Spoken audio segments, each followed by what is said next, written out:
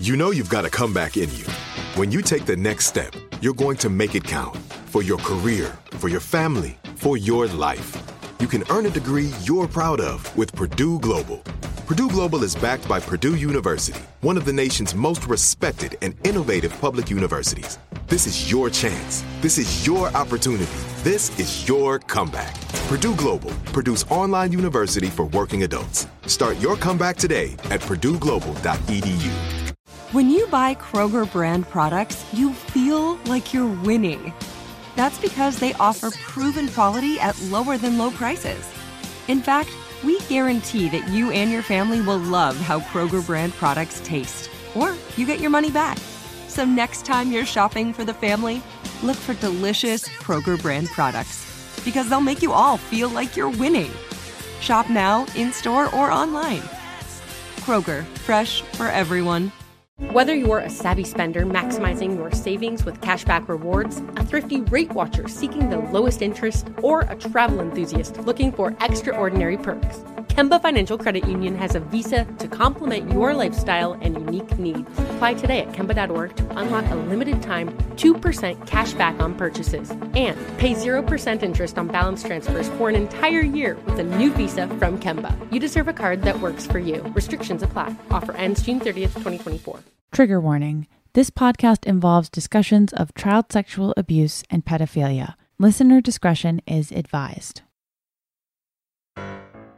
Alan J. Lerner didn't need to take suggestions from his assistant. He was Alan J. Lerner. He was a Broadway legend. He'd written lyrics and librettos for huge musicals like My Fair Lady, for Camelot, for Brigadoon. I don't know what Brigadoon is. He wrote it. He'd worked in movies, doing the music with collaborator Frederick Loewe for Gigi, and he wrote An American in Paris. But those hits were a while back now, and it was the 1970s. Lerner's work didn't fit as well into the Broadway culture the 70s had kicked off. Hits that had overwhelmed New York in a culture-shifting way in the mid to late 60s into the early 70s were sexy, edgy stuff like Hair and Cabaret and Company, and by 1971, Godspell and Jesus Christ Superstar. You know, the sexy Jesus musicals. Broadway was getting horny, and Alan J. Lerner was not a horny lyricist. His work was pretty traditional, featuring heavy costumes and straightforward love stories with catchy burst-into-song hits. And now that luster was wearing off. His last two shows were nominated for a handful of Tonys, but they were not the smash financial and culture-defining hits he'd had with Lowe up through Camelot in 1960. The chaste Alan J. Lerner needed to get with the times. He needed to listen to his assistant. I think you see where this is going. His assistant wanted him to adapt Lolita by Vladimir Nabokov. And I quickly want to give a huge shout out to one of the top keepers of Lolita history, writer Sarah Weinman, who we talked to last week, for collecting a lot of this information on the musical back in a 2018 article for Vulture, which I will link in the show notes. So, did Alan J. Lerner understand Lolita? I think that the story of Lolita is much more pertinent now than when the film was made. Humbert is such a tragic, flawed, and misplaced romantic, lost in post-World War II. There are countless men like him over 40 who find it impossible to wake up in the morning and not blink once or twice at the life facing them. Oh, absolutely incredible. Do you ever just hear how any person who has ever adapted this book talks about the story and your head just like explodes like that scene in Scanners? It's unbelievable. But okay, who's collaborating on this with Mr. Lerner? It's a composer named John Barry, a suave Englishman most famous for writing the theme song to James Bond. He was in his late 30s to Lerner's 51. Or as Lerner would describe it, a contemporary man. Go off. Also on Lerner's team is producer Norman Twain, who is notorious in theater and film for being a gigantic personality with big hits and bigger misses. For an idea of what his vibe is, here's a quote pulled from the Associated Press piece on the auditions for Lolita in 1970. We've got to have a girl who makes a man forget the moral conventions of society. But it's got to be a complete mental situation. If Lolita's 5'5" with a great figure, it would be perfectly normal for Humbert to go after her. The musical was to be called Lolita, My Love, and it's the last attempt at an adaptation Vladimir Nabokov would ever sign off on before his passing in 1977. By this time, he was living in Montreux Palace in Switzerland, working on new novels full-time and enjoying the residuals that Lolita continued to rake in. He is, as he was during the Kubrick movie, strongly averse to the idea of an actual 12-year-old playing the part night after night, calling it sinful and immoral. This is according to Ken Mandelbaum's 1991 book, Not Since Carrie. This statement aside, Nabokov appears to have had all the faith in the world in Mr. My Fair Lady at first, saying the following. Mr. Lerner is a most talented and excellent classicist. If you have to make a musical version of Lolita, he is the one to do it. Well, keep in mind, Nabokov also said that about Kubrick too, back in the 60s, so let's see where this goes. Back to those Lolita auditions. In November 1970, dozens of girls, as young as 10 and old as 21, went to the Billy Rose Theater to audition for the head honchos. And Sarah Weinman's piece kind of distills the vibe at these auditions. A 13-year-old auditionee said the following to a reporter. I wouldn't like to be Lolita, but I'd still like to play the part. And a lot of those auditioning legally had to be accompanied by a parent. And the parents also had takes. There's a wickedness wherever you go. It's just lucky that my daughter only play acts it. The audition process sounded similar to that of Stanley Kubrick and James B. Harris's. A lot of young girls' bodies being appraised, a lot of extremely personal questions. Don't wear makeup next time, said one of the producers to a girl who was auditioning. I wanted to look sexy, the girl replied. You look sexy anyways, he said. Yikes. The actor eventually selected for the role of Lolita was named Annette Farah, now a casting director who goes by Chris Gilmore. We're going to be talking to her today. And at the time, she was 15 years old and from a Los Angeles family, more interested in her music career than being Lolita, but being offered the lead in an Alan J. Lerner musical, that was grounds to be launched into superstardom, honey. And so she jumped at the opportunity and was willing to relocate to New York from Los Angeles with her sister. She had had a guest spot on the Brady Bunch earlier in 1970 and had sung a number of obscure but very catchy teen hits in the 1960s and had a promising career ahead, including this incredible B-side I found on YouTube. She sang 1967's You're a Dum Dum. If you don't love me, you're a dum-dum. I really love you and that's how come. You don't love me. Iconic stuff. Everyone go to YouTube and listen to You're a Dum Dum. So at 15, Farah told the Associated Press her take on the story of Lolita. Oh no, there's nothing dirty about what Humbert does. It's not a crime. I mean, in the end, Humbert's cured. It's just a love story. Interestingly, she had not read the book at the time of being cast, so this impression she's sharing is an impression made from the libretto of the musical. Other leading roles included Dorothy Loudon as Charlotte Hayes. She'd later originate the role of Mrs. Hannigan in Annie. And as Humbert, the Shakespearean actor John Neville. He'd also been in the mix for the Kubrick adaptation, and at least physically and in terms of stuffy Englishness, seemed like a good fit for the part. Rehearsals began with February 1971 previews at the Shubert Theater in Philadelphia in mind. And producer Norman Twain was hyping it up, even as things behind the scenes remained very chaotic, as choreography, music, and story remained in fairly constant flux. Twain assured local paper, the Camden Courier-Post, that Lolita, My Love would be the best thing Alan's ever done, including My Fair Lady. And that Alan J. Lerner and John Barry, was that funny? Okay, that they would be even better than Lerner and Lowe had been. No, better than Rodgers and Hammerstein. No, better than Olivia Benson and Elliot Stabler. I've never watched SVU, but I thought that might hit for people. When asked what Lolita, My Love was like as a show, Twain said the following.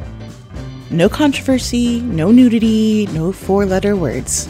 Nothing which compromises the taste of Nabokov.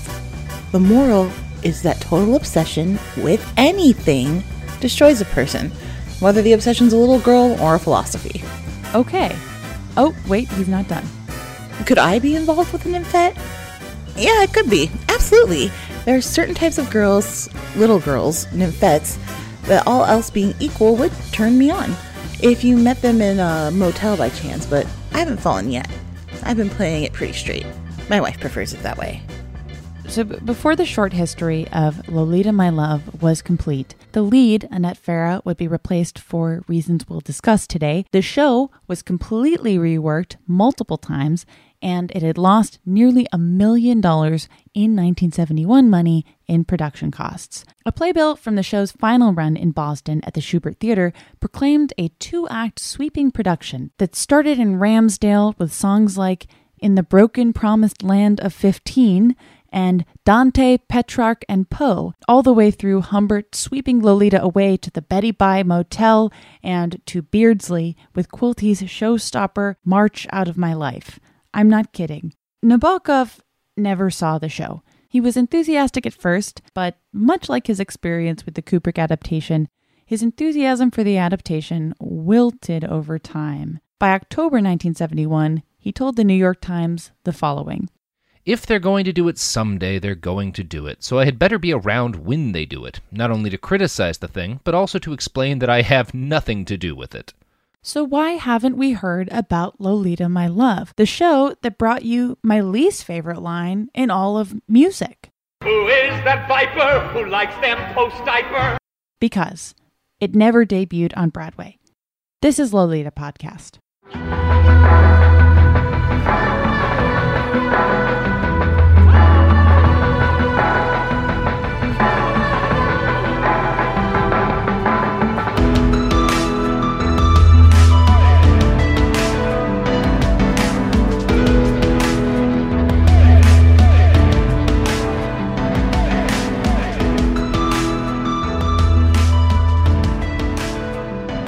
Welcome back to Lolita Podcast. I am your host, Jamie Loftus, and today I think we're going to get about as close to some levity as this series is going to get, because we are talking about Lolita on stage. Now, saying this episode is going to be a little lighter doesn't mean that there isn't still a fair amount of trauma being discussed. This is Lolita Podcast, and there certainly is.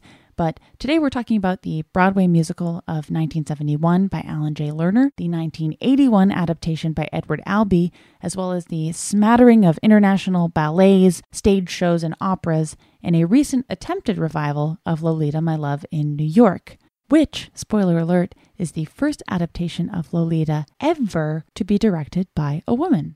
I'll say it, Lolita does not work on stage, or hasn't, I should say. But the reasons why fall into the same trappings that most adaptations of Lolita don't, but in a uniquely theatrical way. I think the reason that the two Broadway failures that we're going to be talking about the most specifically rank as less harmful in terms of adaptation is because one wouldn't debut on Broadway at all, and the other would barely make it out of the starting gate. They were completely panned, and they never really got the chance to do much cultural harm to anybody, except, of course, the girls and women playing the titular role, another pattern that is well established that we'll be devoting an entire episode to in a couple weeks. Today we're going to be speaking to Chris Gilmore, formerly Annette Farah, who played Lolita in the 1971 musical, Blanche Baker, who played Lolita in the 1981 adaptation by Edward Albee, and Jacob Holder, the executive director of the Edward F. Albee Foundation. In this episode, I think you'll notice a few trends solidifying in the adaptations of Lolita, carrying over from the Stanley Kubrick movie that have a lot in common and are also very uniquely of their time. So with that in mind, let's return to 1970. My parents are in elementary school, and a few hours south of where they lived, Lolita My Love was in production, preparing for a February debut in Philly. The cast dealt with constant content changes, and the show debuted to, these reviews. In its present form, which will doubtlessly be drastically altered before it leaves town, the show is only a ghost of Nabokov's comic masterpiece. The kindest thing that can be said about the musical is that it's a disaster. Yeah, by all accounts, it didn't work. This February shipwreck made the original March 30th intended Broadway debut more or less impossible. Lerner and Barry had a ton of overhaul to do and would need a successful preview to go off without a hit before hitting a New York stage. Producer Norman Twain went into damage control mode, saying that, quote, the show didn't work technically, and when things don't work technically, nothing goes right. I can see the backstage crew rolling their eyes from here. That was not the problem. It was the material. And after the failure of the Philadelphia shows critically, with this constant material change, we see some of the key players get shuffled out. Director Tito Capobianco is replaced by British director Noel Willman, and Annette Farah leaves the production as Lolita. Now, the reason given by the production at the time for firing Farah, who had been styled to look very similar to Sue Lyon in Kubrick's Lolita, was detailed in a gossip column of the time, which was unearthed by Sarah Weinman. It says that Farah was, quote, looking 24 when she was supposed to be 16, unquote. The reality, according to Chris Gilmore, was very different. More on that shortly. After Farah departs, auditions for Lolita are held again, including a young Sissy Spacek, but Denise Nickerson is the choice for the role. In spite of Nabokov's initial anxieties of casting a girl of Dolores Hayes' real age in the book, Nickerson was only 13 during that next round of previews. She was 75 pounds and 4'9", and her hair was styled into the blonde bob evocative of lions. And if Denise Nickerson's name sounds familiar, it's because she plays Violet Beauregard in the Gene Wilder Willy Wonka and the Chocolate Factory and had just finished shooting shortly before taking the role. Nickerson sadly passed away last year. But with the changes in cast and libretto made, the show launched again that March in Boston at the Shubert Theater, and it only lasted 9 performances. Luckily for us, or put a pin in that, maybe not, but for my purposes, lucky, a recording from the audio board from Boston is preserved in full, giving us recordings of the songs and an idea of what the show sounded like. Although the extensive dance numbers, yes, you heard that right, remain lost to history. And no matter how many giggles of enjoyment you hear from the 1970s Bostonians in the clips you're going to hear today, the reviews in Boston were just as rough. I'm afraid it's going to be a case of better never than late. Do we take it as farce, or melodrama, or satire, or just a dirty musical comedy? Some good music and some fine wit, but it is done in by the plot. It needs style and taste and depth, and these are things which Alan J. Lemmer's idea of theater evidently can no longer offer. Ooh, that last review was from the Harvard Crimson, so just imagine like an 18-year-old with a suit that's too big saying that. So Lolita, My Love flops in Philly, it flops in Boston, and Lerner was desperate to save the production. He rewrote the show again, twice, renamed it Light of My Life, which seems like kind of a lateral move in terms of creepy-sounding titles, and he tried to recast the leads again, pursuing Rex Harrison for Humbert. Rex Harrison was in My Fair Lady, and Haley Mills for Lolita. And Haley Mills at this point was too old for the role by quite a bit at age 24, and she had already turned down the role of Lolita in Stanley Kubrick's production nearly 10 years earlier. Nabokov had this to say about Farah and Nickerson, the two Lolitas cast in a musical he had never seen. Both girls, the one they fired and the one who replaced her, were awful, little bosomy girls, the wrong type altogether. What?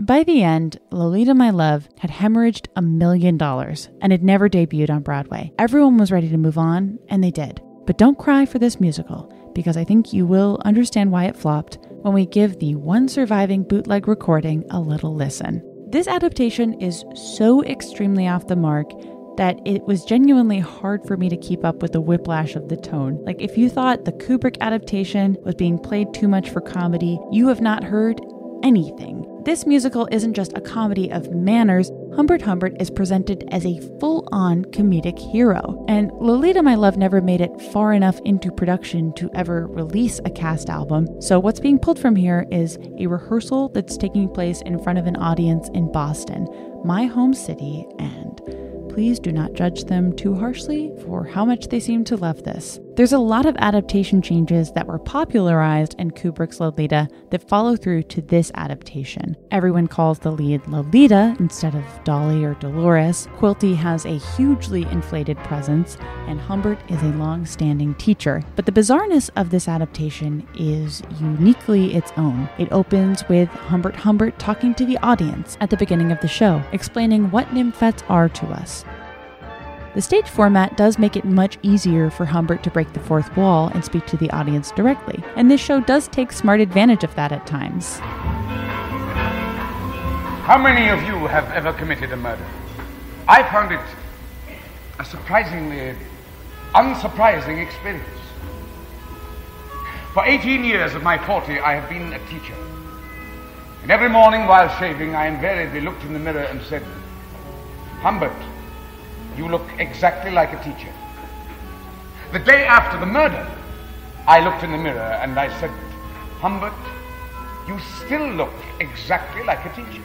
Humbert says he was teaching at a girls' school in Switzerland, had a breakdown, then goes to Ramsdale, Vermont to give lectures at the local college. Now, where in New England Ramsdale is kind of varies depending on the adaptation. It's like New Hampshire for Kubrick, Vermont in this adaptation, who knows why. But Humbert does mention to us that he got divorced. Lolita, put something on! Oh, Mother, I'm taking a sunbath! Humbert goes to Ramsdale and meets Charlotte, who brings up her deceased husband Harold and shows Humbert her dead husband's gun and his ashes. You're married? Divorced, madam. Happily divorced many years ago in Paris. Divorced in Paris. Oh, how romantic. There's a lot of laughing on this recording, and Dorothy Loudon is definitely going for comedy with Charlotte here. But also it seems like everybody's going for comedy. Denise Nickerson is introduced to us as Lolita, and at age 13, she really does sound 13, possibly more so than anyone who has ever played the part. You are Lolita. Lola, Lolita. They're all me. And just keep in mind, for a reference of how old she looked at this time, she plays Violet Beauregard in Willy Wonka this same exact year. Humbert's journals are significantly watered down to keep things light, and he sings about Annabelle to Lolita in the song In the Broken Promised Land of 15. Perhaps it looks more like a little girl that I knew many, many years ago. Where? In a princedom by the sea. Lolita never learned of Annabelle in other adaptations that I know of, so it's an interesting deviation. In the broken promised land of 15, tears that fell upon the sand still are seen. Another repeated trend here is that Charlotte is so heartlessly treated by the script that the audience is trained to respond to some really brutal lines from Humbert with laughter. Rumbling upstairs like a truck on the street, bursting into my room like a walrus in heat, that unspeakable flight driving out of my sight, my Lolita, the light of my life. Humbert is preparing a lecture for Charlotte's group on the poets. I intend to dwell exclusively on Dante, who fell in love with Beatrice when she was 9, Petrarch, who fell in love with Laura when she was 12, and Edgar Allan Poe, who married Virginia when she was 14. Humbert also makes very little effort to conceal his true nature in this show, but the people surrounding him are written to be so clueless that it doesn't seem to matter. For my money, he couldn't be more obvious. I won't speak to one of them, only to Lolita. And Lolita, while remaining and behaving 12 years old, is still framed to be a seductress, and her quote-unquote flooziness is often a pause-for-laugh moment, especially when Quilty's on stage. I'd love to see little Lolita. She must have grown. She's sleeping out tonight. She must have. Pulling from Kubrick here, Quilty comes to Ramsdale and meets Humbert. He's famous, his plays are on TV, and he's also already familiar with the concept of a nymphette. Nymphette! A nymphette! My kneecaps are water! How's Arizona? Say, how is your daughter? Gross. This is a song called Dante, Petrarch, and Poe. This song is maybe the best and the worst of what all of the adaptations have to offer, all said and done. A series of lectures, exclusive, lit features, poets enraptured and captured by creatures barely pubescent, who charm them, enthrall them. What else is there to call them but a nymphette? Because it's gross and awful and trying to make you laugh about one of the worst crimes that plagues humanity, but it's also written by the same guy who did My Fair Lady, and the music is good. My head is exploding. My God, it's Claire Quilty! Claire Quilty! It's Claire Quilty! Who is that viper who likes them post-diaper? Who is that viper that likes them post-diaper. Why would you write that? This is how that song ends. And women's lives, and women's lives, and war and youth. I don't know. Back at the house, Charlotte tries to seduce Humbert with a show-stopping number that I'm pretty sure includes an extensive dance routine, but Lolita comes home from a party and she and Humbert immediately start flirting. You remind me of a sleepy flamingo. Oh, cut it out, Hum. Charlotte gets a more sympathetic moment than she does in other adaptations at this point. She expresses regret at coming to Ramsdale and expresses her loneliness. Lolita then delivers Charlotte's letter, and while Lolita is away, Humbert and Charlotte get married. Do you, Lolita's mother, take this man to be Lolita's stepfather? Humbert, in keeping with being the cruelest Humbert in this entire adaptation catalog, actually maybe put a pin in that till later in the episode, but Humbert then sings a literal song about how much he hates being married to Charlotte for only 20 days. 20 days she talked and talked, 20 days we walked and walked, in the rain that wouldn't ebb, till my toes began to web. Following that, he sings a whole song about all the ways he wants to kill her. I would never have the heart to shoot her with a gun. The way that this song is just presented as women, right? With my hands or with the rope, that polluter of my life, with a hatchet or a knife, blow her up or let her sink, line her bathing suit with zinc, broken bottle, bat or brick, make it slow or make it quick. It's at this point in the show, especially, where Humbert's word is taken at face value. Here, he's the comedic hero, the maligned husband with the loud, emasculating wife who's preventing him from doing what he wants to. I would never have the heart to poison her to death. Charlotte finds Humbert's journal as normal. She's furious, but then this is also played for comedy. How did we ever get a child like that?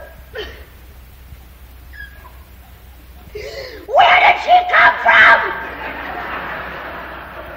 This happens right after she realizes her new husband wants to sexually abuse her 12-year-old daughter.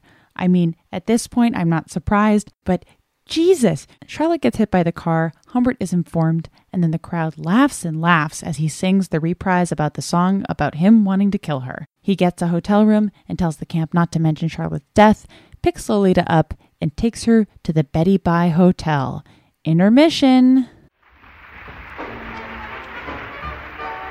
We're at the Betty Bye Hotel, which is the same thing as the Enchanted Hunters Hotel. Lolita says that Charlotte is going to Divorce, darling, you, and strangle, darling, me. But she doesn't use the incest word as she does in the book. Now, we get a lot more Lolita in this adaptation than we do in some others, and to be fair, we do see different sides of her emotionally. Shortly after getting to the hotel, she says that she wants to see her mom and leave the hotel. In response, Humbert sings her a song called Tell Me, to try to seduce her into not wanting to go home. Let me make you happy now. Now, in the book, this is the scene where Humbert first rapes Lolita, and the musical is wise enough to reference it without showing anything. The way Humbert describes the moment to the audience, though, is... Her adorable face on my naked chest. She told me I was not the first. Oh, how innocent is the Lord. He thought he was punishing a sinner. He only lessened my guilt. It's like that. And when she learns that her mother's been killed, she has a far more expressive outburst at him than in the book. Don't touch me, I hate you! You're a cheat! And a liar! And a filthy old man! You never cared about her! You lied to get me, or you... Why do women always have to cry? They go straight to Beardsley, skipping the entire road trip. Lolita tries to bribe him about the play immediately, says, I love you, to increase the likelihood of getting what she wants. The scene with Lolita's headmistress on whether she can do the play or not is included, but it's turned up to an 11. The headmistress gives Humbert an ultimatum that he must either let Dolly do the play or go to a weird class with her 2 nights a week where they get to the root of her sexual trauma. Like in Kubrick's adaptation, Quilty is very present in Beardsley. We see him at the school, and Humbert is well aware that he's around. He's not on the margins or in disguise as in other versions. Tell me about the cast. They must be quite young. Oh, young on the outside, but older on the inside. That's a winning combination. In fact, there's a whole scene with Quilty and Lolita. Quilty openly flirts with her while they're at school, and then he sings a song called March Out of My Life about his own tortured attraction to Lolita. Meanwhile, Lolita is portrayed as far more outwardly devious than she is in Nabokov's book. She blackmails Humbert. She says she'll tell her friends about him if he doesn't pay up. He's portrayed sympathetically as a man who is losing touch with reality and being tricked by a girl who seems to be doing absolutely fine. You cannot torment me like this. I love you too much. Yeah, I know. Is that all you have to say? I don't want to be loved so much. It's no fun, at least for me. But in this scene, for all of this musical's glaring failures, I really like the song that Lolita sings here at the height of her outward anger at Humbert. It's called All You Can Do Is Tell Me You Love Me. 'Cause all you can do is keep me in prison and tell me it's love. I tell you it isn't, 'cause all you can do is think about you, just you. Now, Humbert is still framed as pathetic, and she's framed as a mastermind, but I thought this was a solid cathartic look into Lolita's mind. Humbert gives the idea to leave town, and they leave Beardsley. Just as in the book, she gets away, and 3 years pass. Humbert runs into Lolita's old friend Mona from Beardsley. Fun fact, this is played by Judy Garland's daughter, Lorna Luft. Mona tells her that Lolita ran away with Quilty. Humbert kills Quilty before going to see Lolita, and Lolita has just heard about Quilty's murder when Humbert arrives. Lolita refers to Quilty's attempt to coerce her into being in pornography as group activity, but she says that she forgives him. He was bad, but he was fun. At the end, Humbert is arrested in front of Lolita, and the show is over. Just like in the Kubrick movie, Lolita lives. Yay! I mean, what else is there to say? It's all right there that this was truly a springtime for Hitler attempt to make one of the most hideous crimes a person can commit into a lighthearted musical that blames the child that, in the case of Denise Nickerson, looks and sounds very much like a child for her own abuse. Kubrick's adaptation looks deeply nuanced by comparison, and the story behind the scenes was just as unsettling. I mentioned Annette Farah earlier, the original Lolita in Lolita, My Love, and the girl who appears on the poster even after being replaced. We'll be talking to her at length in our episode on the actors who have played Lolita in the past, but I wanted to share this here because in the story of this musical, she is generally reduced to a footnote in the already hard-to-access history of the show. And that's not fair, because the press clipping I quoted earlier about her looking 24 more than 16 as the reason for her dismissal was not the case at all. Farah would have been 15 going on 16 at this time, a minor with very little control over how she was styled. She's now a casting director and producer in Los Angeles who goes by Chris Gilmore, and she has a new project called Blood Pageant starring Snoop Dogg. I know, she rocks. We caught up over the summer, and she explained the circumstances of her dismissal from Lolita, My Love. Had you read the book before going into the show, or had you seen the movie from the 60s? Or So I never read the book, and when Alan asked me that, I said, "No, Mr. Lerner, I never read the book." And he said, "Well, don't." He said, "Since you didn't, I want you to put the spin on it, that you." And he worked with me a little. He counseled me. And, we did work through the problem that I had never dated. I was so virginal and perfect with that, that it was something that I wasn't, going to hide from him. I was saying, well, approaching this, here's my thought. There was one scene, it was the most risque scene we had, where I had a little blue nightgown. It was short, but it looked like a dress. And, thank God it wasn't like see-through or anything, but it looked like a little blue baby doll dress. It was really cute. And so I'm supposed to be in a motel room with Humbert.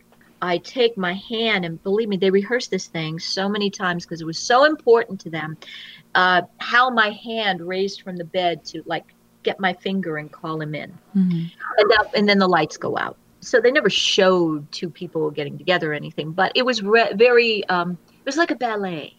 And, cause I'm jumping ahead though. I go, what's the snaps in the top of my nightgown? What the heck is this? What did they do to it? And nobody wanted to tell me. And this is a hell of a way to hit it on an actress. But, I went around and then somebody said, well, Mr. Lerner will come in. And so he told me, well, the snaps are in the top because you're going to drop your nightgown. You're going to rip it off and drop it in that scene rather than, I said, but we rehearsed for 3 days how to lift my finger up to call him to the bed. You wanted it sensual. You wanted it a certain way. And now all of a sudden I'm not going to lift my finger up. I trained method, Meisner, comedy, improv. I had it all. I sang. And yet they wanted me to be a stripper too. And there's nothing wrong with strippers. God bless them, but I wasn't a stripper and I shouldn't have had to be a stripper. I mean, you almost feel guilty, like you're killing somebody, to walk away from it. And so I had this big conflict inside because everything inside of me said, I don't want to drop this outfit in front of hundreds of people. Well, you were a kid. You were 15, maybe 16, and that's not a reasonable request for a child. And it's demeaning to me. It almost adulterates the fact that I'm a singer and actor. And if that's what people come for, then they're not coming for the rest of the art, So I cried, and then I called my agent at ICM. He was on the West Coast, and he said, I'll be there tomorrow. I'm dropping everything. He's not with them anymore, but his name was Ron. Ron was amazing. And so he flew to the coast. He said, this isn't in your contract. They can't do this to you, and you're a minor. And he had a talk with them, and they said, but we have to add this. Hair has big box office sales. We want this. And she won't be naked. She'll have a see-through body stocking on. Well, I don't know what the difference is, really. I mean, if I know and I could see your breasts and I could see your cha-cha and everything else, then you're naked. Sure. It doesn't matter if you have a see-through body stocking or not. And so I refused. And then I'll never forget the producer's last words. He said, well, you're too virtuous. Thank you so much to Chris Gilmore, and we'll be talking more about her career and experience in Lolita soon. She has had a fascinating life so far. So there's obviously a lot to unpack with this musical. I mean, who is that viper? Yes, but also other stuff. We're going to analyze Lerner's Lolita and Albie's Lolita together towards the end of this episode. But one thing I want to say here is that in spite of all the bad feedback Lerner rightfully got in response to this show, almost none of it had to do with the quality of he and Barry's music. And I wouldn't call myself a musical theater expert, but I was too into Phantom of the Opera in middle school, and as such, I feel qualified to comment. Because a lot of the music in Lolita My Love is extremely sticky, and that's another reason I'm glad a proper cast album never got released. As we're going to discuss in future episodes about how Lolita and Dolores have been remembered in music, one of the most effective ways to get bad info into the minds of the general public is to make a simple, catchy, highly repeatable song about it. Dante, Petrarch, and Poe is one of the most abjectly creepy songs I have ever heard, but it's been stuck in my head for 6 months against my will. While Lolita My Love's music is an extreme example of this, think of other earworms that have gotten similar messages across in hit songs. I literally couldn't possibly name them all. It would take all week. I mean, off the top of my head, you have every Disney villain song ever. You have like Blurred Lines. I'm a militant feminist and I listened to that song for an entire summer. Really, any like legendary 70s boomer band has a famous song that is an ode to an underage girl as an ostensibly consenting party. And then think of Lerner's own creepy immortal hit, the song Thank Heaven for Little Girls from 1958's Gigi. I hadn't thought about this song in a very long time, and so I'm going to share some of the lyrics here. Thank heaven for little girls. They grow up in the most delightful way. Those little eyes, so helpless and appealing, when they were flashing, send you crashing through the ceiling. Nabokov, why did we hire this man? I mean, the people selected for these adaptations, it's a problem. So if you thought that Lolita My Love flopping would put Broadway off the whole story for another generation, you would be incorrect. Just 10 years later, in 1981, a handful of years after Nabokov's death, the Nabokov estate that is to say Vera and Dmitri Nabokov at that point, approved playwright Edward Albee to do a very different, gritty, non-musical play adaptation. And spoiler alert, it also never makes it to Broadway, but for different reasons. Allow me to explain. In what must be one of the best hidden secrets of Broadway casting shame, Albee's Humbert Humbert is Donald Sutherland. I'm not kidding. And his Lolita is played by Blanche Baker, who at the time of this production was around 24 years old. Donald Sutherland could not be reached for this podcast, but what we know about the behind the scenes of this production was that, like Lolita My Love, it was incredibly tumultuous. Albee had the full cooperation of the Nabokov estate, but at this point, the primary contact was Nabokov's son Dmitri, whose track record overseeing adaptations was mixed. This wasn't a great period in the career or life of Edward Albee, who'd gone through a period of extreme success with works like Who's Afraid of Virginia Woolf in the 1960s. He'd won a Pulitzer in 1975 for a play called Seascape. He was a master of dialogue and style, but not necessarily of adaptation. Albee had some success adapting Carson McCullers to the stage, and another with Everything in the Garden from a play by Giles Cooper, but his attempt to adapt Truman Capote's Breakfast at Tiffany's in 1966 never even opened on Broadway, and his attempt at Nabokov's Lolita in 1981 only ran 12 shows before closing. Albee's strength was his own voice, a leader in the theater of the absurd who, in this Jamie's opinion, had such a distinct voice that it seemed to kind of chafe with the very distinct voice of Nabokov he was trying to adapt. Albee was very edgy and very sharp, unafraid to show and simulate sex to shock his audience, the same things that Nabokov intentionally hid behind curtains of language and deception to try and fool his jury into sympathizing with the despicable protagonist. Albee's interpretation of Humbert leaves no question of who he is, and the experience of even reading it made my skin crawl. The biggest addition and change that Albee makes, without a doubt, is a character called A Certain Gentleman, a narrator to the story who is meant to be a stand-in for Nabokov himself, who guides Humbert Humbert through the play and exposes him to the audience for the monster he is. Ordinarily, Humbert is our narrator, and he manipulates us into seeing the events of Lolita his way. Albee takes the route of using the character of A Certain Gentleman to show us how the author of the show is manipulating Humbert, who in turn is manipulating us, the audience. A Certain Gentleman will say things like, "Tis, tis, tis, dirty old man," when Humbert says something that is clearly reflecting the mindset of a child sex abuser. And this kind of creates this air of distance and annoyance that A Certain Gentleman has with the protagonist. And I was pretty fascinated by that choice because I think it helps in some ways and hurts in others. It's definitely the clearest tool I've ever seen used to make it clear that Humbert is not reliable, is not noble, is not an artist. But it also strangely works against the production by having it made constantly clear that another person is making Humbert's decisions for him. It almost succeeds more in making us question Nabokov than the child sexual abuser he's writing about. It creates a strange amount of distance. It's a choice. It's effective in some moments, and then in others completely distances you from Humbert's evilness. It's also worth mentioning that Albee was suffering from alcoholism rather badly at the time of this production and was constantly undergoing rewrites to get the play to where it needed to be. Meanwhile, Donald Sutherland was rumored to be putting pressure on Albee to make Humbert more likable, which was definitely not to be. But that is another interesting trend in the adaptations. Everyone wants to play Humbert until they're playing him. All said and done, there were a number of different scripts written in this play's quick march to death in 1981, one version of which ended up getting published. That's the one that I read for this podcast. Albee is also the first and, to my knowledge, the only gay man who has worked on a Lolita adaptation at the highest level. I got a little more context on this show from Jacob Holder, the executive director of the Albee Foundation. Albee passed away in 2016. And over the summer, he talked to me about what that play was like and where it fell in Albee and Lolita's career. You worked with him from 2001 through his death.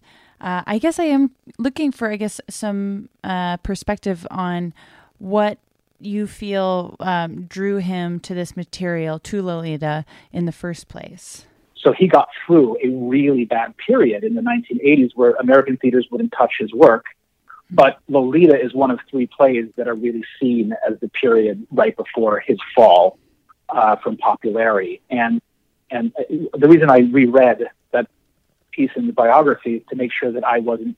He hated when people did too much analyzing of his own personal life in terms of how that relates to his work, because he didn't believe in the concept.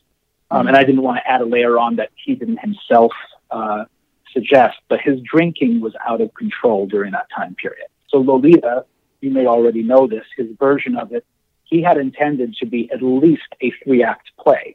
Yes. And he intended it for it to be over the course of 2 evenings, which when I read about that, I've done as much research as I felt like I could spend any time doing, trying to find what version would have taken 2 nights. And while I didn't do that, I found the original, which is a 3-act version. And I read both that, and I read what is considered, what anyone can put on if they wanted to, which is the Dramatist Play Service acting edition. That's 2 acts. But you're dealing, obviously, the question of, like, how did the creators feel about their work versus what wound up occurring. Right. The nature, obviously, of their art versus commercial sensibility is always going to be strongly at war. So if you have a producer who's terrified, you think, okay, this is great. This is risky material that will bring in an audience. But I can't let this thing be 3 hours long or 4 hours long because it's going to bore everybody and we're going to get reviews that say that this is a ho-hum show. We need to make this thing tight. And then you have Donald Sutherland probably in his ego thinking, all right, I'm already playing somebody who's going to be perceived as horribly reprehensible. So I need to make this thing as funny as possible or as light as possible. Or, almost I'm going to play it in a way that shows that I'm also sort of outside of it. And I'm commenting on it through my performance. So my guess is that there was a lack of trust in the material from the actor who wanted to show his best, because obviously all actors are concerned about how they're being perceived, because if it goes wrongly, not only could it be perceived that the acting was bad, but also, who wants to be then associated, their last role as, one of the more famous pedophiles in literature. Right. So that can impact his career. Whereas for Edward, it would be all about getting as much to the brutal truth of what this piece is supposed to be communicating. But I think that Edward was probably looking for the best possible Broadway producer at the time to work with, and it was just not a match made in heaven. I guess how involved was the Nabokov estate in, reading through drafts and interacting with the play as it was developed? As far as I got a sense of it, it wasn't friendly on either side. It was very much an aggressive thing, but he conceded to just changing it to a certain gentleman and, draw from it what you will, which is obviously that it's supposed to be a stand-in for the writer.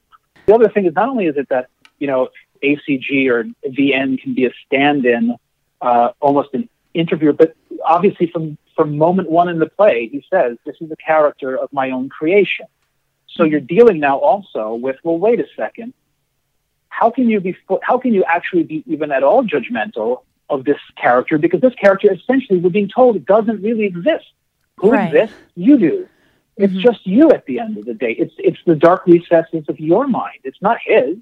You're in control of all of this. And what's fascinating is that Edward would have been very aware of the rules of, you present the universe and you stick to those rules. You don't worry about the universe we live in. That's for outside the theater doors. Once you step inside the space, forget you, forget your mores, forget your ethical code, your 10 commandments. It's about the universe on stage.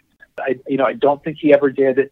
He clearly didn't do anything with Lolita that he truly intended, because there I go again, where I don't get why he allowed the 2-act version to be published if he said that was sort of the bastard accident at the end of this terrible journey with a bad producer and a bad actor.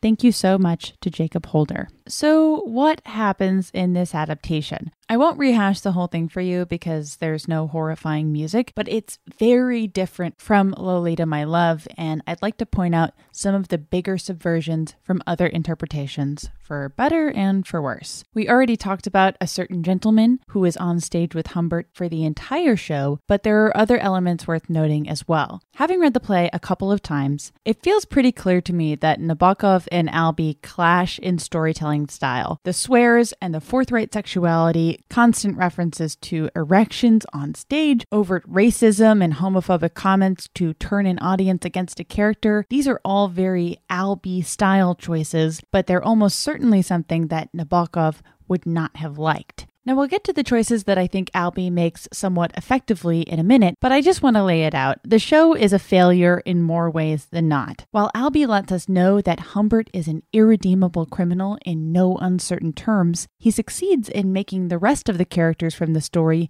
leagues more unlikable than they were in the original storytelling, particularly Charlotte and Dolores Hayes. Charlotte Hayes is explicitly racist in nearly every scene she appears in the Albee play, particularly when speaking to her black housekeeper, Louise. And Lolita makes similar comments later in the show that are not present in the book. They both make anti-Semitic comments as well, or A Certain Gentleman when this happens, as if to say, isn't that awful? I would never say that. And it is awful. It's fucking terrible. But since this show isn't making us watch Humbert manipulate this narrative, we are instead watching A Certain Gentleman do that. This succeeds only in making us hate Charlotte and Lolita. I don't know what Albee is really going for here, but the comments that are made by these characters are absolutely horrific. Now, going back to the book quickly, that is not to say that Charlotte does not make fucked up racial and anti-Semitic comments in the Nabokov book. There are several moments where she hints at anti-Semitism in particular,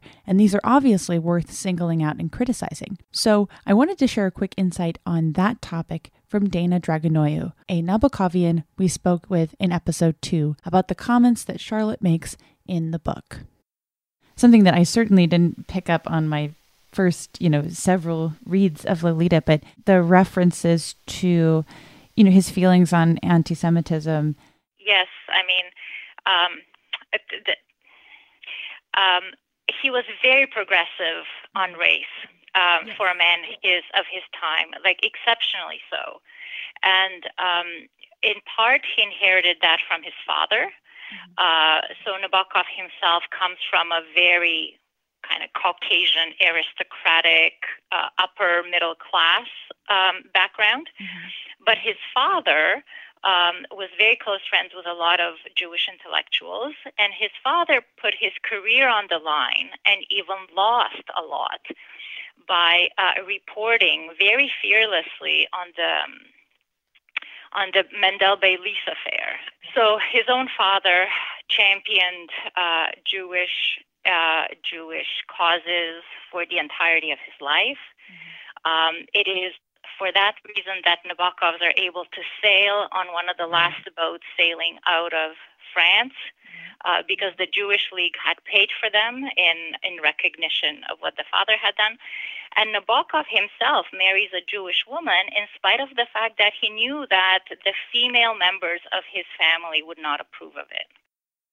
Thank you again to Dana. So Edward Albee is not inventing this within Charlotte Hayes, but he is turning it up to an 11 and using every tool at his disposal to get the audience to actively root for Charlotte's demise. And the way I was reading it, by the time she's killed, it's a relief. Albee seems to be using insensitive language and views in his characters to get you to root for a child sexual abuser to murder them, which is a moral hedge maze I wasn't even aware existed.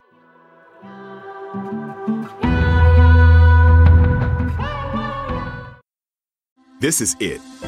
Your moment. This is your time to make your comeback with Purdue Global. When you come back with a Purdue Global degree, you create opportunity for yourself, your family, and your future. It's a degree you can be proud of, a degree that employers will trust and respect. Purdue Global offers working adults like you over 175 flexible degree programs to meet your specific career goals. These include associate, bachelor's, master's, and doctoral degrees and certificates. Purdue Global degree programs range from nursing to business to communication and more. Whatever your interest, we have the degree that will move you forward. You have the knowledge, you have the experience. Now it's time to get credit for the work you've done and earn the recognition you deserve with Purdue Global. Purdue's online university for working adults. You know you're worth it. We do too. So don't wait another second to get the degree that will take your career to the next level. Start your comeback today at purdueglobal.edu. Whether you're a savvy spender maximizing your savings with cashback rewards, a thrifty rate watcher seeking the lowest interest, or a travel enthusiast looking for extraordinary perks, Kemba Financial Credit Union has a visa to complement your lifestyle and unique needs. Apply today at Kemba.org to unlock a limited time 2% cash back on purchases and pay 0% interest on balance transfers for an entire year with a new visa from Kemba. You deserve a card that works for you. Restrictions apply. Offer ends June 30th, 2024. Hi, I'm Cindy Crawford, and I'm the founder of Meaningful Beauty. Well, I don't know about you, but I never liked being told, oh, wow, you look so good for your age. Why even bother saying that? Why don't you just say you look great at any age, every age? That's what Meaningful Beauty is all about. We create products that make you feel confident in your skin at the age you are now. Meaningful Beauty. Beautiful skin at every age. Learn more at meaningfulbeauty.com.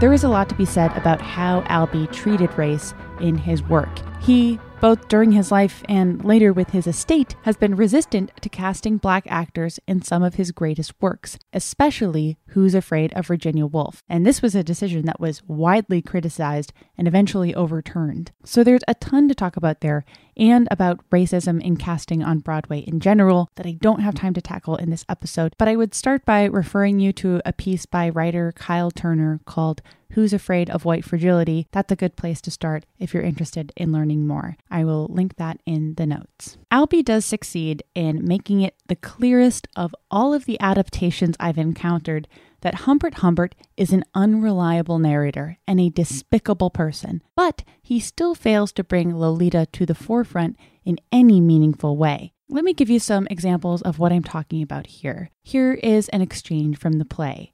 Humbert says, "That darling child is a temptress. She is a nymphette." Then a certain gentleman replies, "No, really, she looks like an ordinary little girl to me." He turns to the audience. "Yes, I'm sure she does. And to you, too, as well, I dare say. Unless I am not alone. Unless there is one of you out there like me. One of you who knows. One of you who senses the beauty, the thrill, the danger. Is there a pedophile in the house?" That's right. That line ends with parentheses, loud hiss.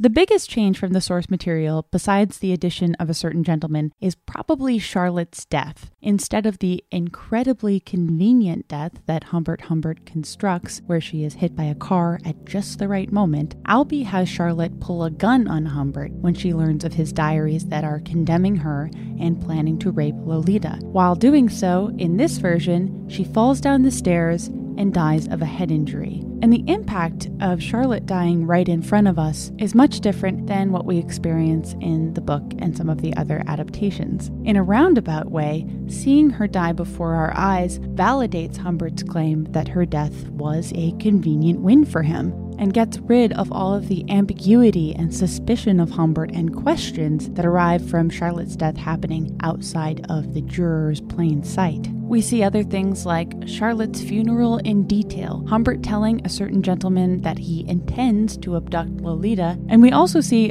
this, I'm not kidding. Charlotte sits straight up in her coffin, calls Humbert a molester, and says she will see him in hell. I especially don't like how this adaptation treats Lolita. For me, the intense, detailed descriptions of Humbert's intent to abuse her, the actual nudity on stage of Blanche Baker or Lolita, as well as a certain gentleman asking Humbert how she was, quote unquote, indicates that Albee clearly wants to confront the audience with how disgusting Humbert's crimes are, but still manages to paint out Lolita as the seductress in the process, and even exploits her body to make his point. This just did not work. We understand Humbert's monstrosity, but the way Albee writes, we are not encouraged to have any empathy for his victim. You can read it if you really want to, but it's like gross. It goes so far in the other direction that even reading it on the page was deeply unsettling because it just feels exploitative and understands that it's exploitative, but keeps doubling and doubling and doubling down. There are some scenes where it truly just felt to me like Edward Albee was trying to think of the most disgusting, gross, horrific thing he could think of, and then just made someone do that. Final thing that struck me about this adaptation was the final time that we see Lolita on stage. At the end of a scene, Humbert, still accompanied by a certain gentleman, literally wills Lolita away before going to Quilty's mansion to murder him. After we've seen her, 17 and pregnant, have this interaction with Humbert, Lolita fades from the story, just as she does in the book, but in a much more self-aware way than we see at other points. Here's a bit from this scene. Lolita says, "You can tell him all about what I'm like in bed, and he can tell you." Humbert replies, "You are vanishing." And the stage directions indicate that the lights begin to go down on Lolita. Lolita says, "Huh? Pardon?" And her spotlight continues to fade. Humbert says, "Goodbye, Lolita." "Hey," Lolita says. Humbert says, "You have disappeared." And by this time, he is right. Lolita is completely engulfed in darkness. There is still one more scene after this. Humbert goes to Quilty's house to murder him. After he's killed, a certain gentleman tells Humbert what Lolita's fate was, her death, her baby. Humbert asks what he should do next, and a certain gentleman, the narrator of this production, tells Humbert, trigger warning, that Humbert is going to masturbate to Lolita over Quilty's dead body. And he starts to do that, and that's the end of the play.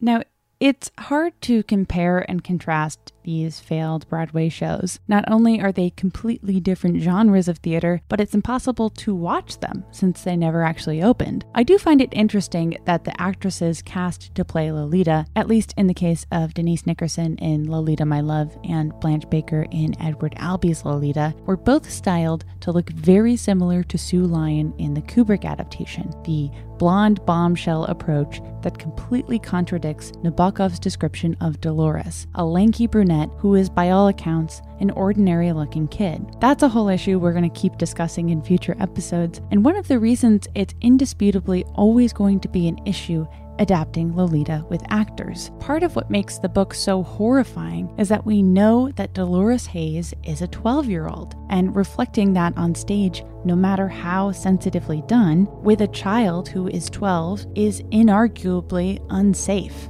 Nickerson does a good job in the part of Lolita in the rehearsal recording that you can hear, but the message of the show isn't just muddled, it tries to have a child the age that the book indicates also match the uncanny seductress role that Humbert casts her in, and tries to have both be true. Not only does it not work, it makes the listener very uncomfortable to hear a kid have to play. So not only is this a failure on the writer's part to acknowledge that Humbert's account is unreliable, I think the tonal dissonance in how Nickerson is presented by Humbert and Quilty in Lolita My Love as this seductress with how we see her on stage as a kid singing about how she never wanted any of this. It scans very odd, because it is odd.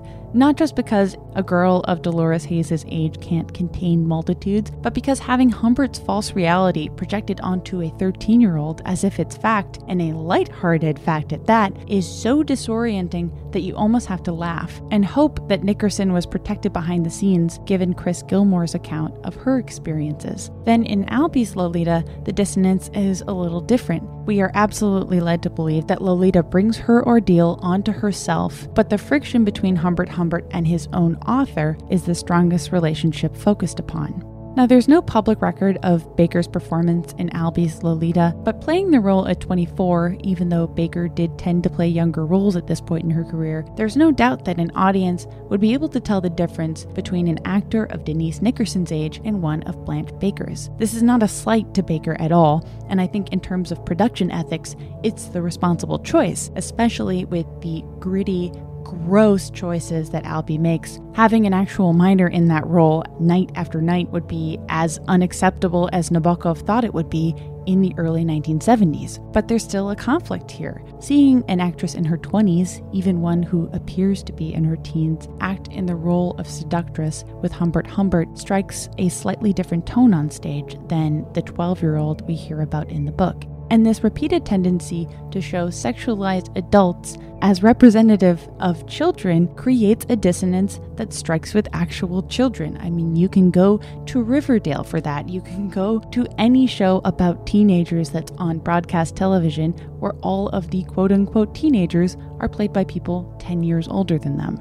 There have been so many listeners of this show who have reached out to me, not having read the book before, saying that their cultural osmosis of this story of Lolita was that Lolita was about a pervy older man hitting on and having sex with a teenage girl presented to the viewer as sexy. As we all know now, 5 episodes in, that's not the plot of the book, but the popular images, even up through the Albee production in the 1980s, reinforce that common takeaway. So much of this story's legacy are driven by aesthetics, and Nabokov was well aware of that. In the afterword to Lolita, called On a Book Entitled Lolita, he writes this: For me, a work of fiction exists only insofar as it affords what I shall bluntly call aesthetic bliss, that is, a sense of being somehow, somewhere, connected with other states of being where art, curiosity, tenderness, kindness, ecstasy is the norm.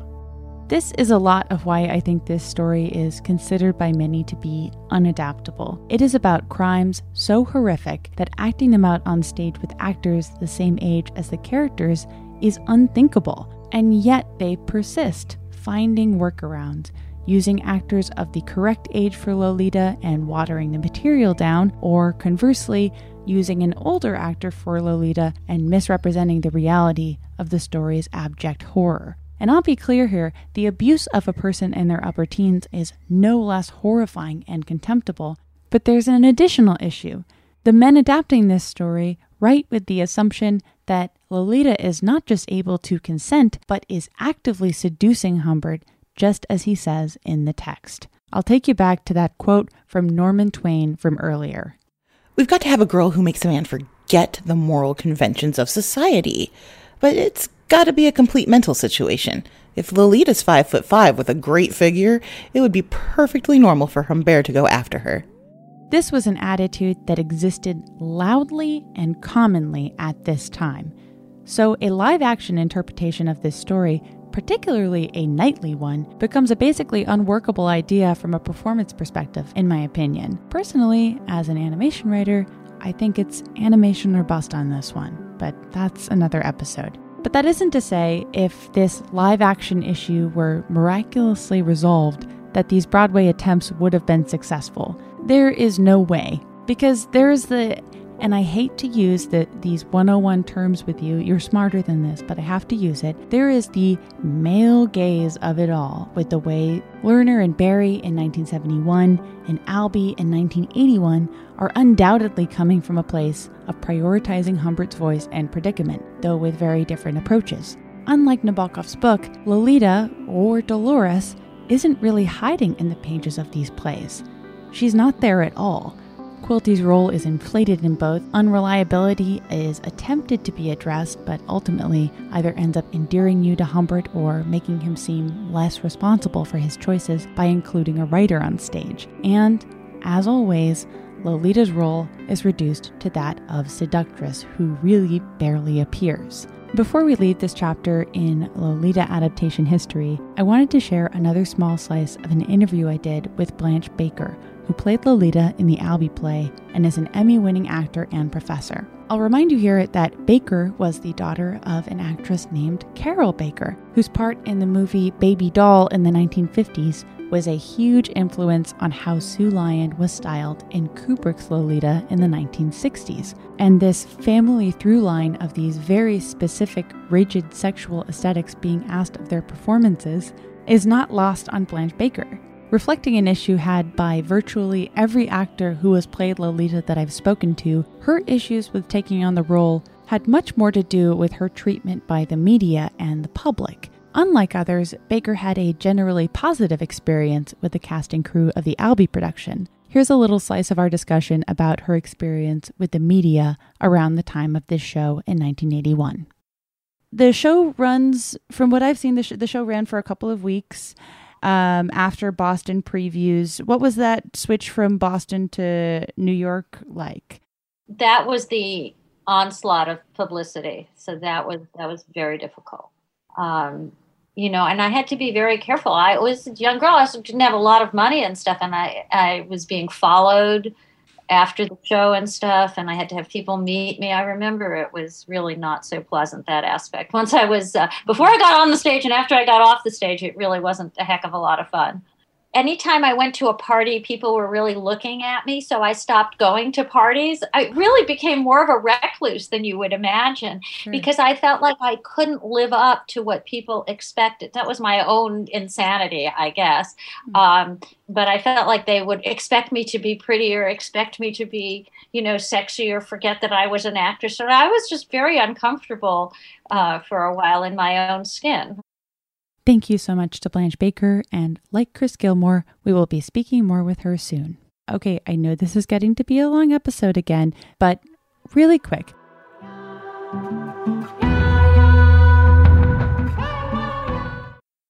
This is it. Your moment. This is your time to make your comeback with Purdue Global.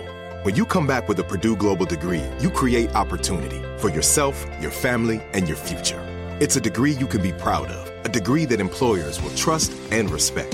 Purdue Global offers working adults like you over 175 flexible degree programs to meet your specific career goals. These include associate, bachelor's, master's, and doctoral degrees and certificates.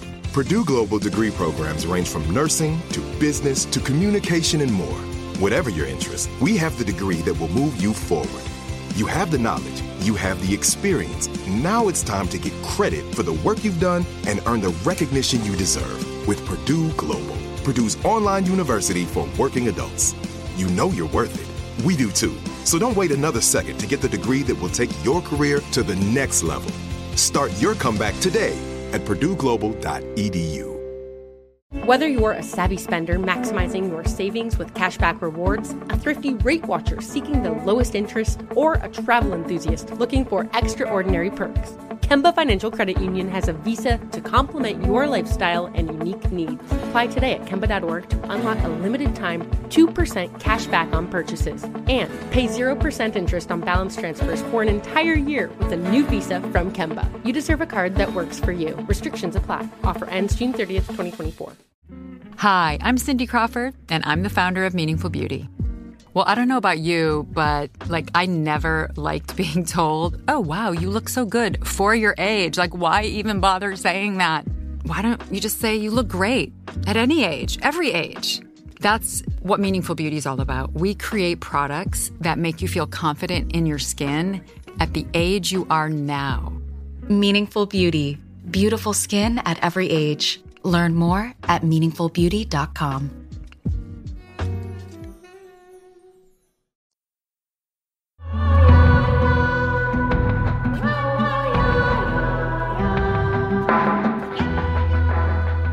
Lolita has made other attempts on stage over the years with varying, usually low degrees of success that I would like to touch on really quickly, but not as in-depth because they are in no way as notorious as the two shows we've talked about so far. But for the sake of completeness, it is a weird list. All right, let's roll through these. There is the Russian opera of Lolita from 1994 by composer Rodion Shchedrin, which debuted at the Swedish Royal Opera with a Swedish translation of the Russian libretto. Lolita was played by a 25-year-old soprano. This is arguably one of the more successful and enduring adaptations, as it still plays today every once in a while, but that's not to say that it gets to the point of the story. It's been performed in Russian, Swedish, and German. Now, speaking to this problematic approach, let's hear from Shchedrin on his interpretation of the story. It feels like a nostalgia for beauty. It is a symbol, really. For me personally, Lolita as a character is less of a human being, but rather an archetype. A symbol of beauty, but a fleeting beauty. Okay, yikes. And that's also not to say that the reviews of this show were good. Here's what Michael Walsh of Time said in 1999. Unfortunately, the novel has more music on a single page. Shedrin's lazy, impotent score is loutish when it's not downright sullen. So there's that. Also, it's 4 hours long. Moving on. There are several ballet productions that I've found records of. One which was choreographed by British dancer Kathy Marston in 2015 in Denmark that, based on its trailer, really seems to play up Lolita's role as seductress, as a torturer of Humbert. She even grins maniacally at the camera at the end. 1999 brought another attempted opera in Boston from composer John Harbison, which ends up getting canceled when the clergy child abuse scandal in Boston happened in 2002. In 2003, a lot of attempts. Writer Michael West staged some of Nabokov's unused screenplay from the 1962 movie in Dublin, Ireland, and people didn't like it. Reviewer Hiroko Mikami said in particular the way that sex was staged between Humbert and Lolita, which already I'm like, no thank you, but Mikami says the way it was staged, he felt clearly placed the blame of a rape onto the victim. Also in 2003, Russian director Viktor Sobchak wrote a stage adaptation that gets rid of cruelty entirely and changes the setting to England in the early 2000s. Also in 2003, Italian choreographer David Bombana did a 70-minute ballet adaptation that skewed extremely erotic based on clips I've seen, with Lolita and Humbert looking very sensual. There's a number of duet dance numbers that have been inspired by Lolita and Humbert over the years, all of which have a very forbidden love tone. I'll link some below. It's a little more intriguing. There was a one-man show from 2009 written by Richard Nelson that features Humbert speaking to the audience from a prison cell years later. This production was pretty well reviewed, and while Dolores obviously never appears on stage, it couldn't be clearer, according to the reviews of the time, that Humbert is projecting and unreliable. And Brian Cox played him here, who is the daddy in Succession. And we know he can play a really mean guy. Also in 2009, American composer Joshua Feinberg and choreographer Johann Saunier made a quote-unquote imagined opera in New Jersey that was a multimedia production. Humbert uses screens and dance and video to demonstrate his descent and obsession. This was pretty well reviewed in the New York Times, but given how reviewer Steve Smith characterizes the source material, I don't really know who to trust here. Here's how Steve Smith talks about the story. Is Humbert a suave, calculating seducer, or a pretentious, delusional monster? Might he also be a relatable victim, not only of his own urges, but also of those of Dolores Hayes, the child with whom he is obsessed? But clips from this production seem to strike closer to the right tone. I do wish I could have seen it. And finally, there is a Minnesota comedy group called Four Humors that did a 3-person production based on the Kubrick movie in 2013. All the parts are played by white guys. It's clearly an over-the-top comedy, and like Lolita is played by a chubby guy in his 30s wearing a bikini. My yellow roses! Oh, and my 12-year-old daughter, Lolita.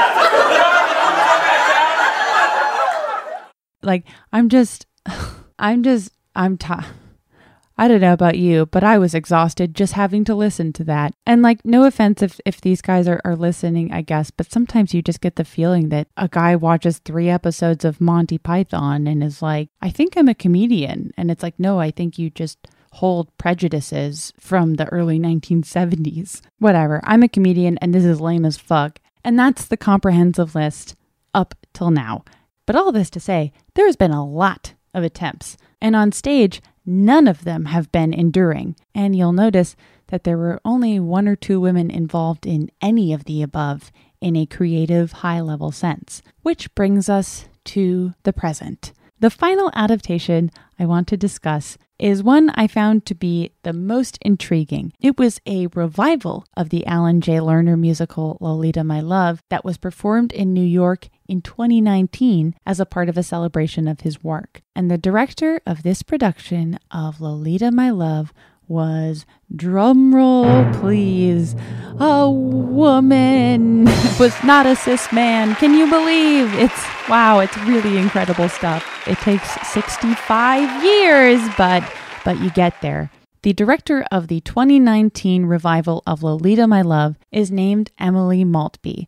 she took on the challenge of creating a workshop performance of the show by cobbling and restructuring all of the drafts that Lerner wrote throughout the 70s. Working with composer Eric Haagensen, Maltby managed to create a pretty contemporary version of the show that still used Lerner's work exclusively, adding in a character that was a therapist speaking to Humbert to address the unreliability that goes undiscussed in the original. Again, I have not seen this show, but I know many who have, and given the fact that Maltby was only given a handful of weeks to get the production together, it sounds like a pretty unique moment in Lolita adaptation history. We'll be talking to her more in the finale of the pod, but I wanted to end this episode speaking with her about her process of wading through Lerner's drafts and finding stuff she could use, as well as her approach to taking on not just Nabokov's Lolita, but Lerner's. Here's our discussion.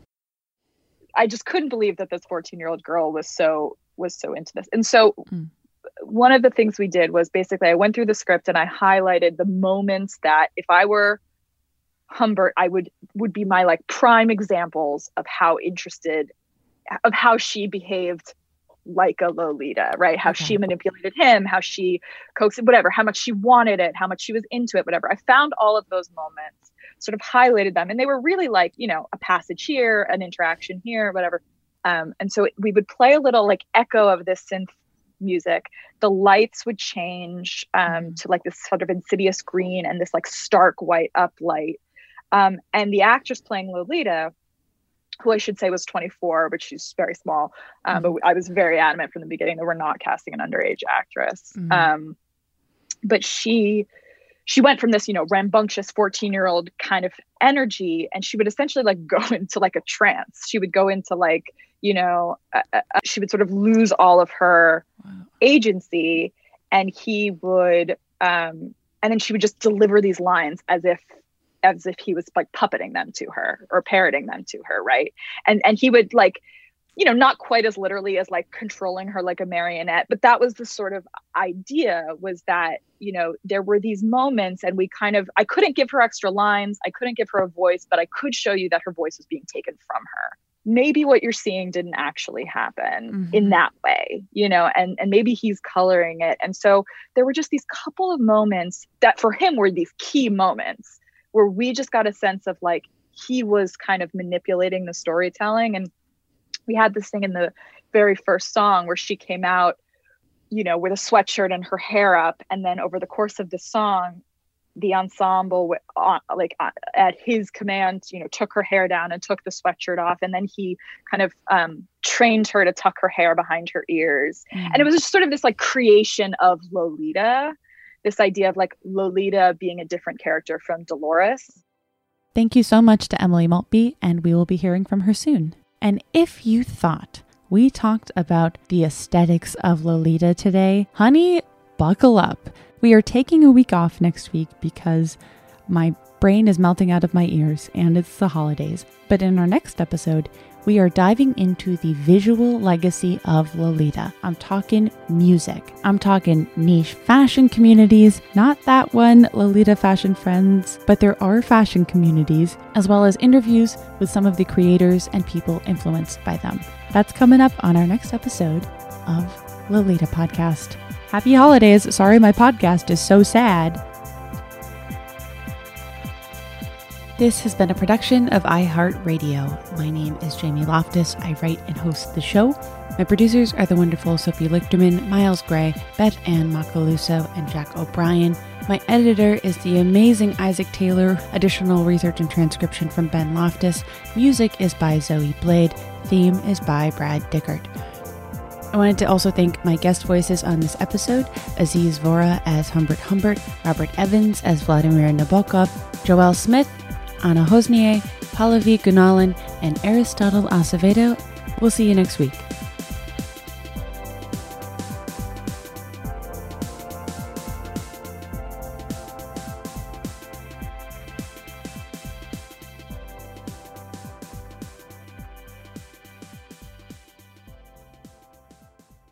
Whether you're a savvy spender maximizing your savings with cashback rewards, a thrifty rate watcher seeking the lowest interest, or a travel enthusiast looking for extraordinary perks, Kemba Financial Credit Union has a visa to complement your lifestyle and unique needs. Apply today at Kemba.org to unlock a limited-time 2% cash back on purchases and pay 0% interest on balance transfers for an entire year with a new visa from Kemba. You deserve a card that works for you. Restrictions apply. Offer ends June 30th, 2024. Hey guys, back at the playground again, huh? Yep. You know what this playground could use? A wine country. Heck yeah, and some waves so we could go surfing. Oh, yeah. Love that. A redwood forest would be cool. I'm in. Ski slopes. Let's do it. Can a girl go shopping? Yeah, baby. Wait. Did we just invent California? Discover why California is the ultimate playground at visitcalifornia.com. Are you still searching for your perfect place to call home? Well, now is the time to buy at Fisher Homes. If you're looking to move in before the end of 2024, May could be your last opportunity to start building your dream home and close before the year's end. If you're hoping to move in even sooner, Fisher Homes also has homes that are move-in ready and waiting for you, where you can start enjoying the benefits of homeownership even faster. Schedule your personal tour with a new home advisor today at FisherHomes.com and make this spring the season you find your perfect home sweet home.